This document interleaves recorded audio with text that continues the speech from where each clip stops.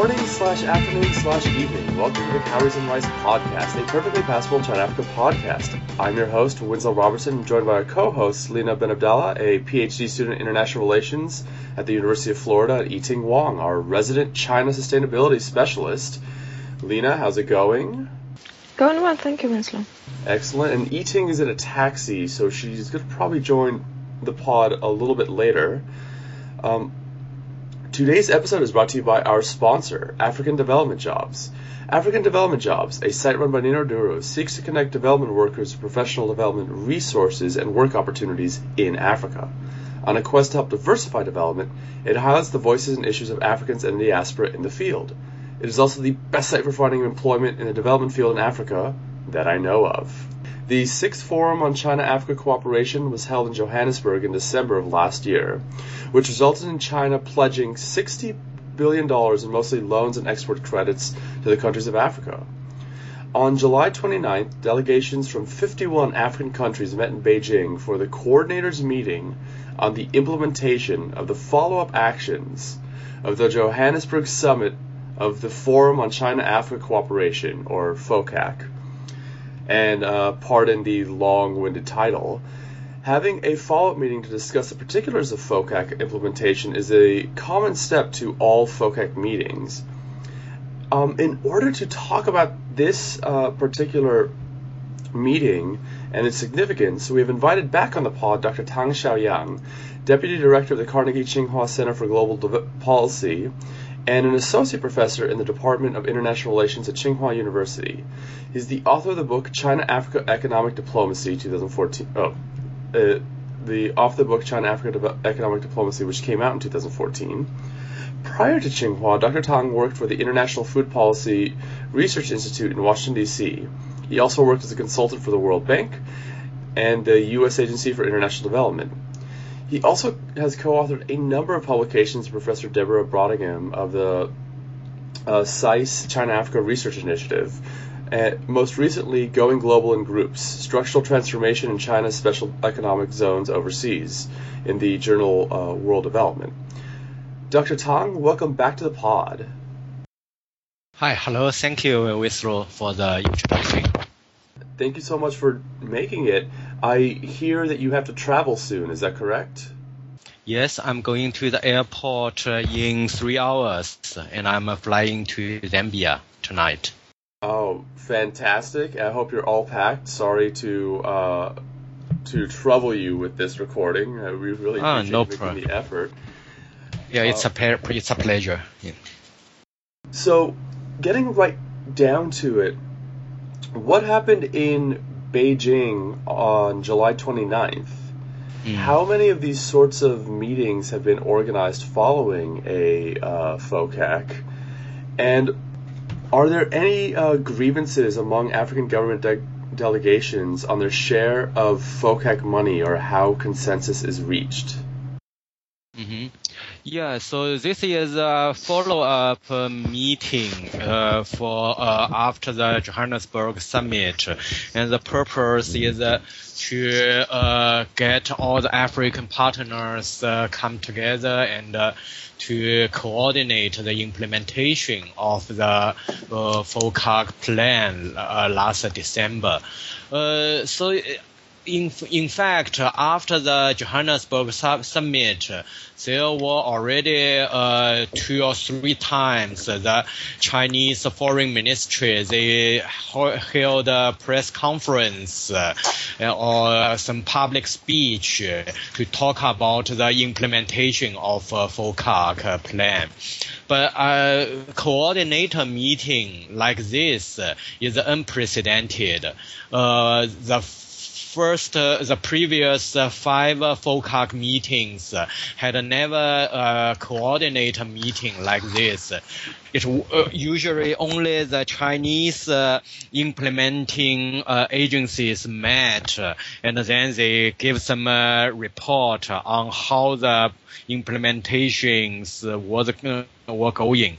But this time, the Chinese government, they convened African countries in Beijing to talk about, to not only to report the implementation, but also to plan further for to improve the implementation process. So that's a new event of its kind. And so far, then I haven't heard about this grievance from any African countries. That's mainly because this 60 billion US dollars, they are not like distributed according to countries. They are actually loans and investments and funds following projects.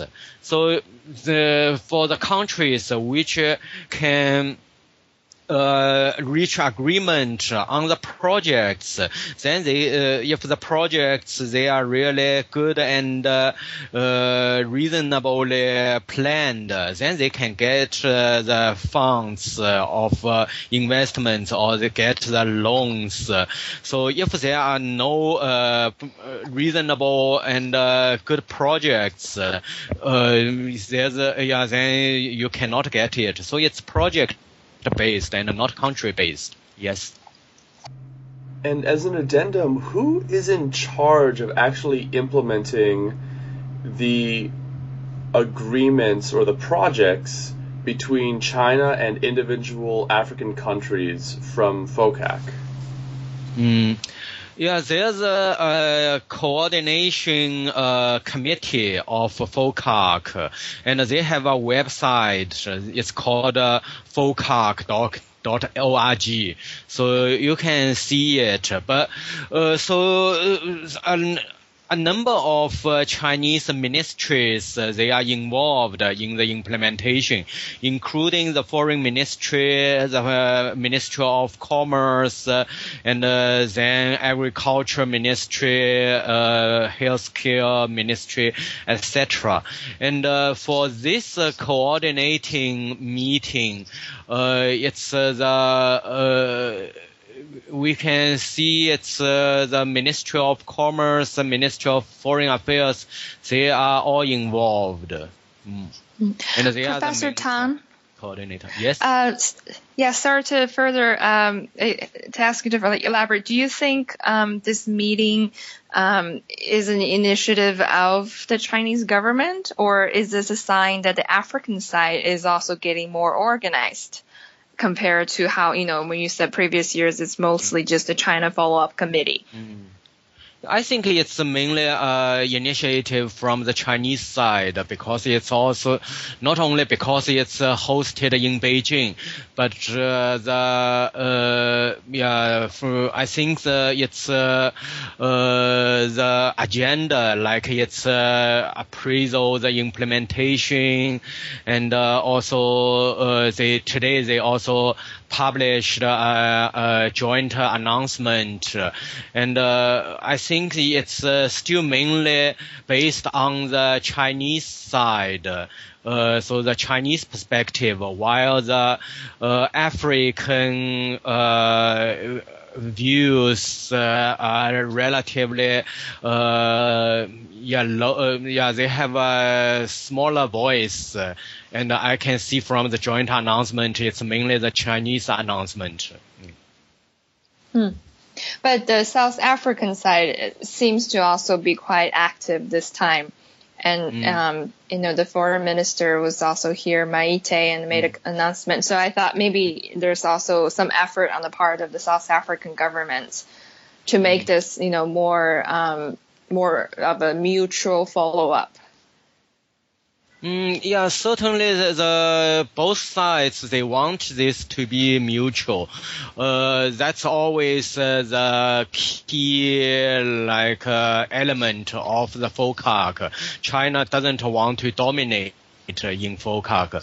However, when it comes to implementation, I think still it's mainly the Chinese government that coordinates the commitment and the implementation, and also the choice of the project that's largely depends on Chinese government. Professor Tang, now given that most of this money is going to be following projects, mainly bilateral projects that are conducted bilaterally between China and whatever the host country is, what is the significance of holding another multilateral meeting like this one? I think that for this meeting, first it's just makes this implementation and more systematic. So now we can see FOCAC. It's not only like once every 3 years, but through this implementation coordinator meeting, people can meet more often, and we can follow also the public and the international community can follow up this progress more closely. And then also another advantage of such a meeting is it can actually improve the implementation, because now we see that last year's summit, industrialization and this industrial capacity collaboration, they are the main themes. And with this new meeting of African countries, we can see this industrialization and industrial capacity.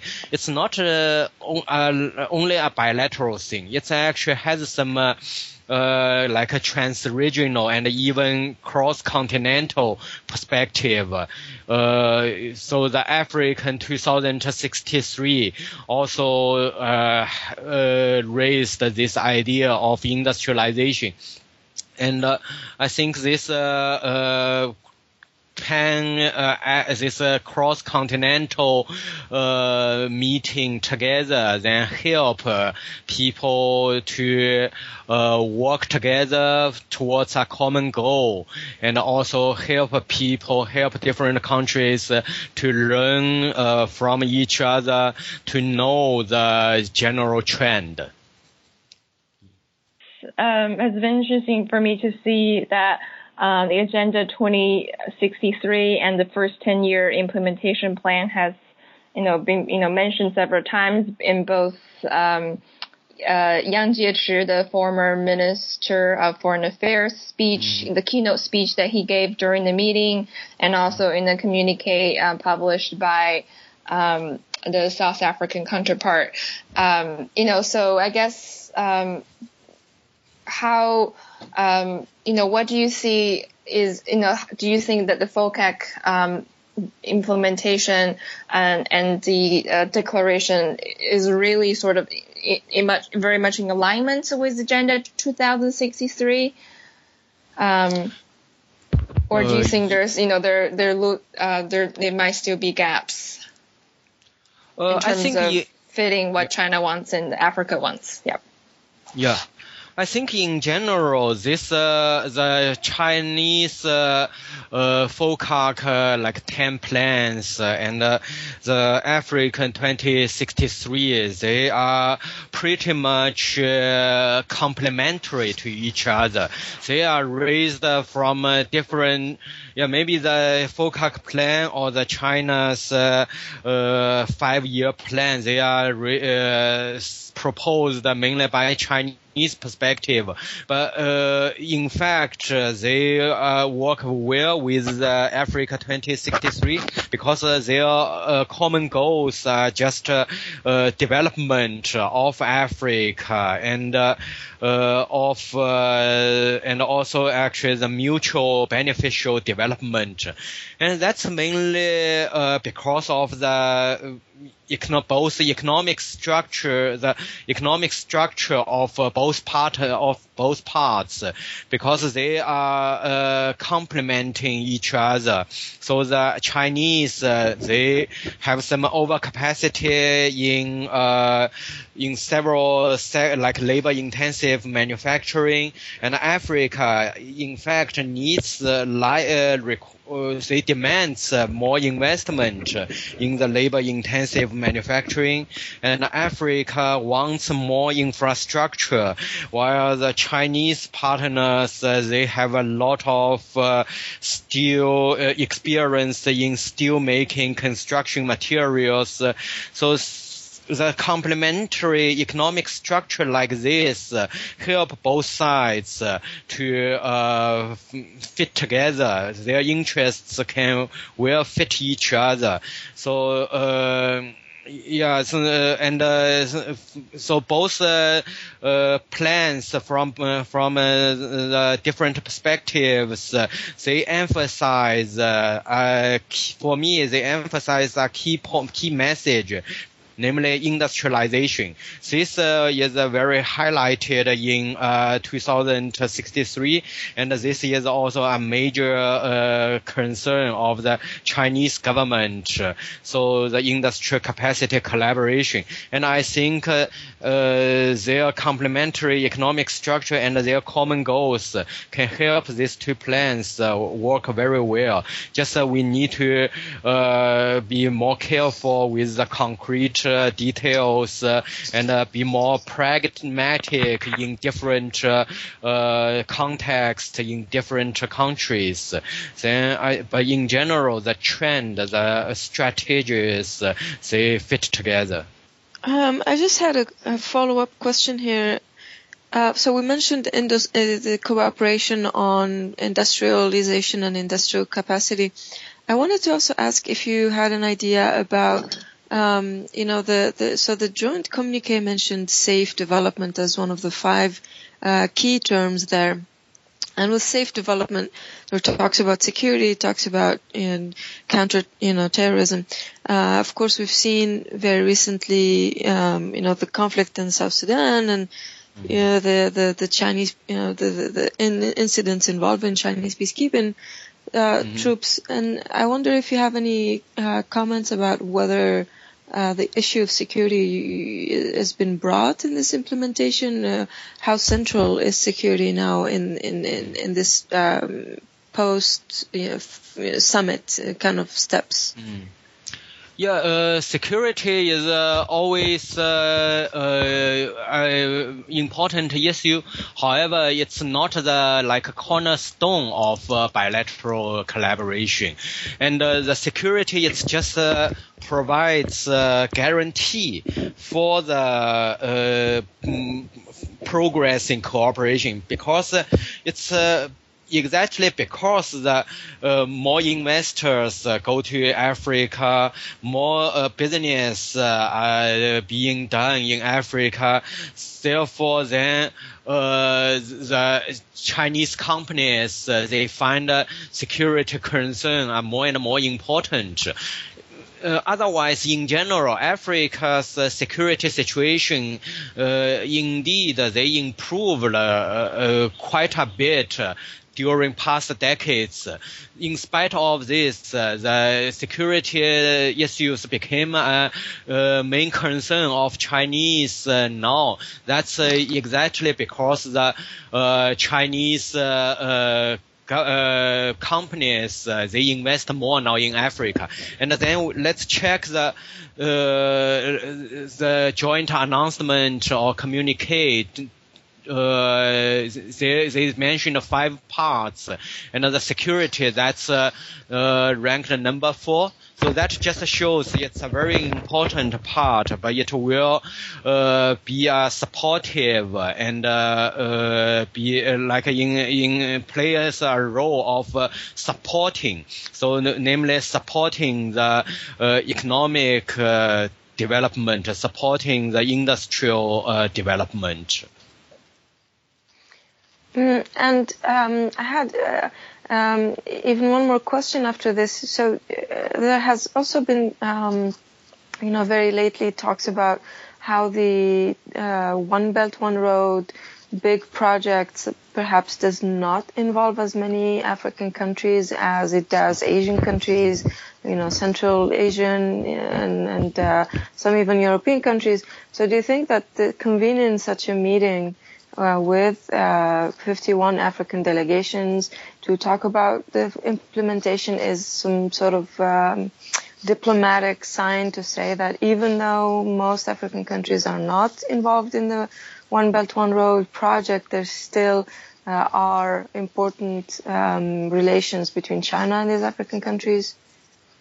When it comes to One Belt, One Road initiative, it's a pretty open initiative.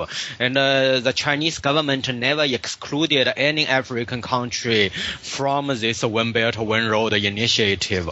Whereas they also only signed MOUs with South Africa, I think, and with Egypt or Mozambique to confirm that they are in the One Belt, One Road project.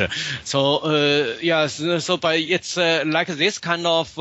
I just mean it's mainly the One Belt, One Road initiative. It's still at its early stage, and but it didn't exclude any African country from it. And that's a different mechanism from FOCAC, because FOCAC has been in place for already 16 years, and it's established mutual cooperation system, while the One Belt, One Road, that's mainly proposed by China just during recent years, and its shape and its implication are still to be defined. Therefore, these both they do not exclude each other. They have a lot of areas to overlap or to complement each other, but this time it's only about the FOCAC, and the One Belt, One Road doesn't play a bigger role in this context. Yeah. I'm curious, how much of China's pledged $60 billion has been dispersed? Is there any way to track that information, and is that a good barometer of FOCAC's progress? In the I think in July 29th, the Yang Jiechi, so the state councilor, he mentioned so far, the China and Africa, they have already signed cooperation agreements worth $50.7 billion. And then among this, of this amount, then the FDI and the commercial loans, they counted $56 billion. So these are the official figures we have now. And I believe that this disbursement, it's difficult to from this, it's not about this disbursement, but only about the amount of agreement. As for disbursement, then it's not an easy job to measure, because the 60 billion, they have different types. For example, this industrial capacity cooperation fund, so this 10 billion, it will have 10 billion funds. But then this funds, it's a private equity fund. So it's now being structured, but after its operation, it still needs time to find projects and to invest in it. So that means the implementation of this fund will be very different from like a loan disbursement. And I think that for the loan, even for the loan disbursement, these are 35 $35 billion, and this we. Because it also includes the export credit, so that will also be again another different type. And then the CADF and the SME funds, their disbursement will be similar to the Industrial Capacity Cooperation Fund. Only I think the 5 billion foreign aid and grant and zero interest loan.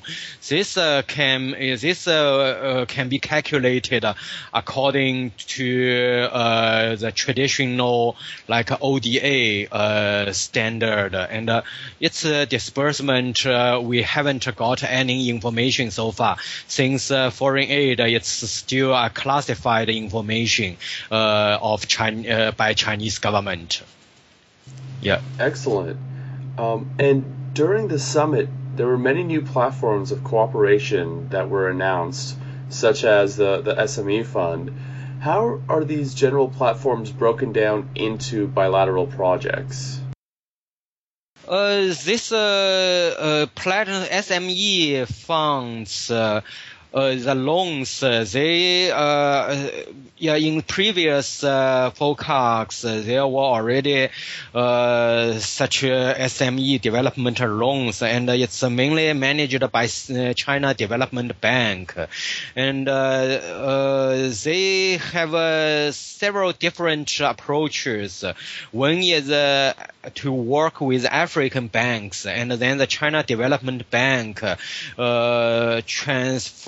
gives a certain amount to its African bank partners.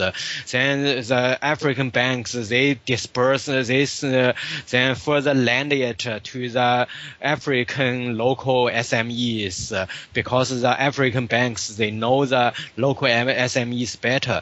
And also the China Development Bank sometimes also offers the SME loans to a few Chinese firms which invested in Africa, or even or they had their bases in Africa. Yeah. So just to follow up, I just saw the statistics that were cited during the conference that since December, some 243 cooperation agreements that are primarily direct investment and commercial loans have reached $50 billion. So this is almost this is obviously we're already very close to the 60 billion that was promised. So this is a sign that they're actually even going to overachieve that target, or that the public money has actually helped leverage commercial investment from other players in China? So first, it's the amount, the 50 billion amount. It's just about agreements.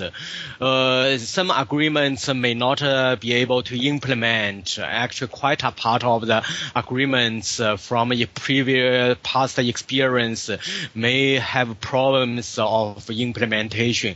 Therefore, this agreement amount, it's just the beginning. So they still need several years to really come to the ground. And then I think here the commercial loans, this actually we need to see whether this is about how to count it, because from the 60 billion, what we see is about 5 billion this foreign aid and zero interest loan, and 35 billion that's about concessional loans of concessional natures and export credit.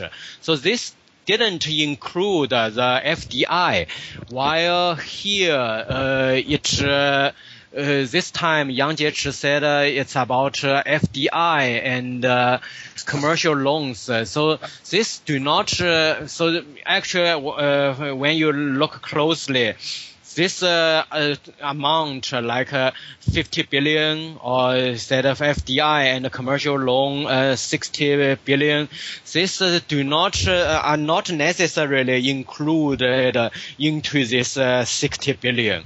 So Yang Jiechi just I think he understands people are interested in these figures, and what he can say is just to suggest this business activities are going, but it's not a very strict statistic because these are actually two different things.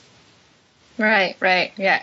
And then actually, on the other hand, the joint statement that they published also mentions that in order not to, bring Africa into further debt, risk of debt and public finance burden, they wanted to make sure the projects are profitable.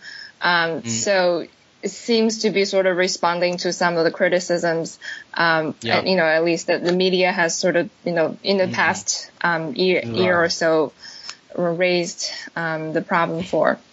Yes, yeah. Yes, this question has often been raised, and I think the Chinese government, even when it proposed this 60 billion, they are already quite aware of that. Not to mention this, like the CADF and the Industry Capacity Cooperation Funds, because these are private equity, they definitely will look at the profitability and the market sustainability.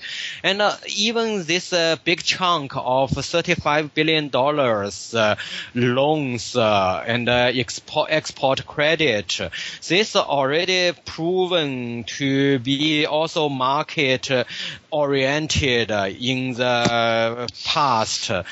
For example, the Angolan model, this Exim Bank agreement with Angola, these are the loans of concessional natures, and these are export credit, and they are actually thinking about profit very carefully, and also in other similar loans to Sudan, to Ethiopia, the Chinese banks, when they give loans to the African countries, they are very careful in choosing the projects with market profitability.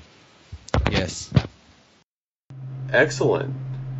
Do you mean that they actually prefer using more commercial loans because then they have a higher sort of criteria for risk calculation, and then therefore very careful about actually giving out concessional loans because it's maybe people take it less seriously in terms of paying it back in the long term, given China has had has some record of canceling off concessional loans before. That's already a long-term principle. China indeed give the concessional loan and the foreign aid count only a very small part of Chinese loans throughout all these years. Therefore, the commercial loan, even some of the commercial loans have a concessional nature. For example, they have lower interest or longer repayment period, but these are nonetheless concessional loans. China Exim Bank and China Development Bank and now even the ICBC, they all give loans, give commercial loans, and they think about the business profitability very carefully. Right. Yep. Thank you for that clarification. Okay. You're welcome. All right. I think that's an excellent conclusion to to finish Dr. Tang's comments, we're going to move swiftly to recommendations. And Dr. Tang, I believe you do not have any recommendations at this time. No, yeah. Okay. So, Lena, what about yourself? I actually could not think of anything to recommend this time too. Not that there's not a lot, but I just did not think of anything for now. That's all right. And Yi-Ting? I think I'll pass this time too. All right. I'll be better prepared next time. I have a quick recommendation. I just read Mei Fong's One Child, and I have to figure out the exact title. Okay, so One Child: The Story of China's Most Radical Experiment, which is a book by Mei Fong, who is a journalist with the Wall Street Journal, and really, really interesting book that for me, its opening chapter is about the Sichuan earthquake, which has a very personal resonance with me, as my wife is Sichuanese. So, So am I. It is not in favor of the one-child policy. I'm going to put it out there, but it was a very, very interesting read, and I really enjoyed going through it. And Dr. Tang, how do people find you on the internet? I don't know. Okay, then we can leave it as I don't know. If you would want to share a WeChat account, you can, but that's too personal. Oh, okay. So but if they Google my email information and also even my phones, they are on the internet. They are on the internet. You are very easy to find if you're Googled and go to Carnegie Tsinghua. I really appreciate that. Right, and I'm sure Carnegie Tsinghua has a WeChat account that churns out good articles every now and then. So. Right. Also, my department, the Department of International Relations, their website also has my information. Excellent. All right. And Lena, what about yourself? I can easily be found on Twitter. My handle is @AlBinAbdallah. That's BENA, BDALLAH. And I tweet China Africa stuff and and beyond. Yeah, you've been bracketing off Sino Africa, the Sino Africa hashtag, and you've got a new Twitter strategy that I've been enjoying quite a bit. So good show. Well, thank you, Winslow. Yi-Ting, what about yourself? I can be found on Twitter. My handle is Dao of the Pool, DAOOF THEPOOH. And I tweet mostly about China and the global environment. Excellent.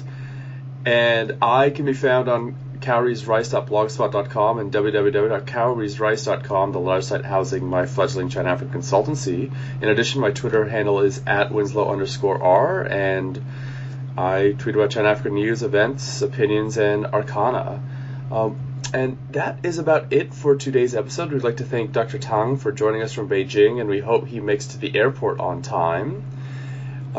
We would like to thank African Development Jobs as well. This podcast can be found on SoundCloud, Stitcher, TuneIn Radio, Double Twist, Buzzsprout, Google Play, and iTunes. We are also teaming up with WTND Community Radio from Macomb, Illinois to share our podcast. We would also like to thank Mighty Mike Pulse Recordings for composing the theme song. And thank you, dear listener, for giving us your time. Take care.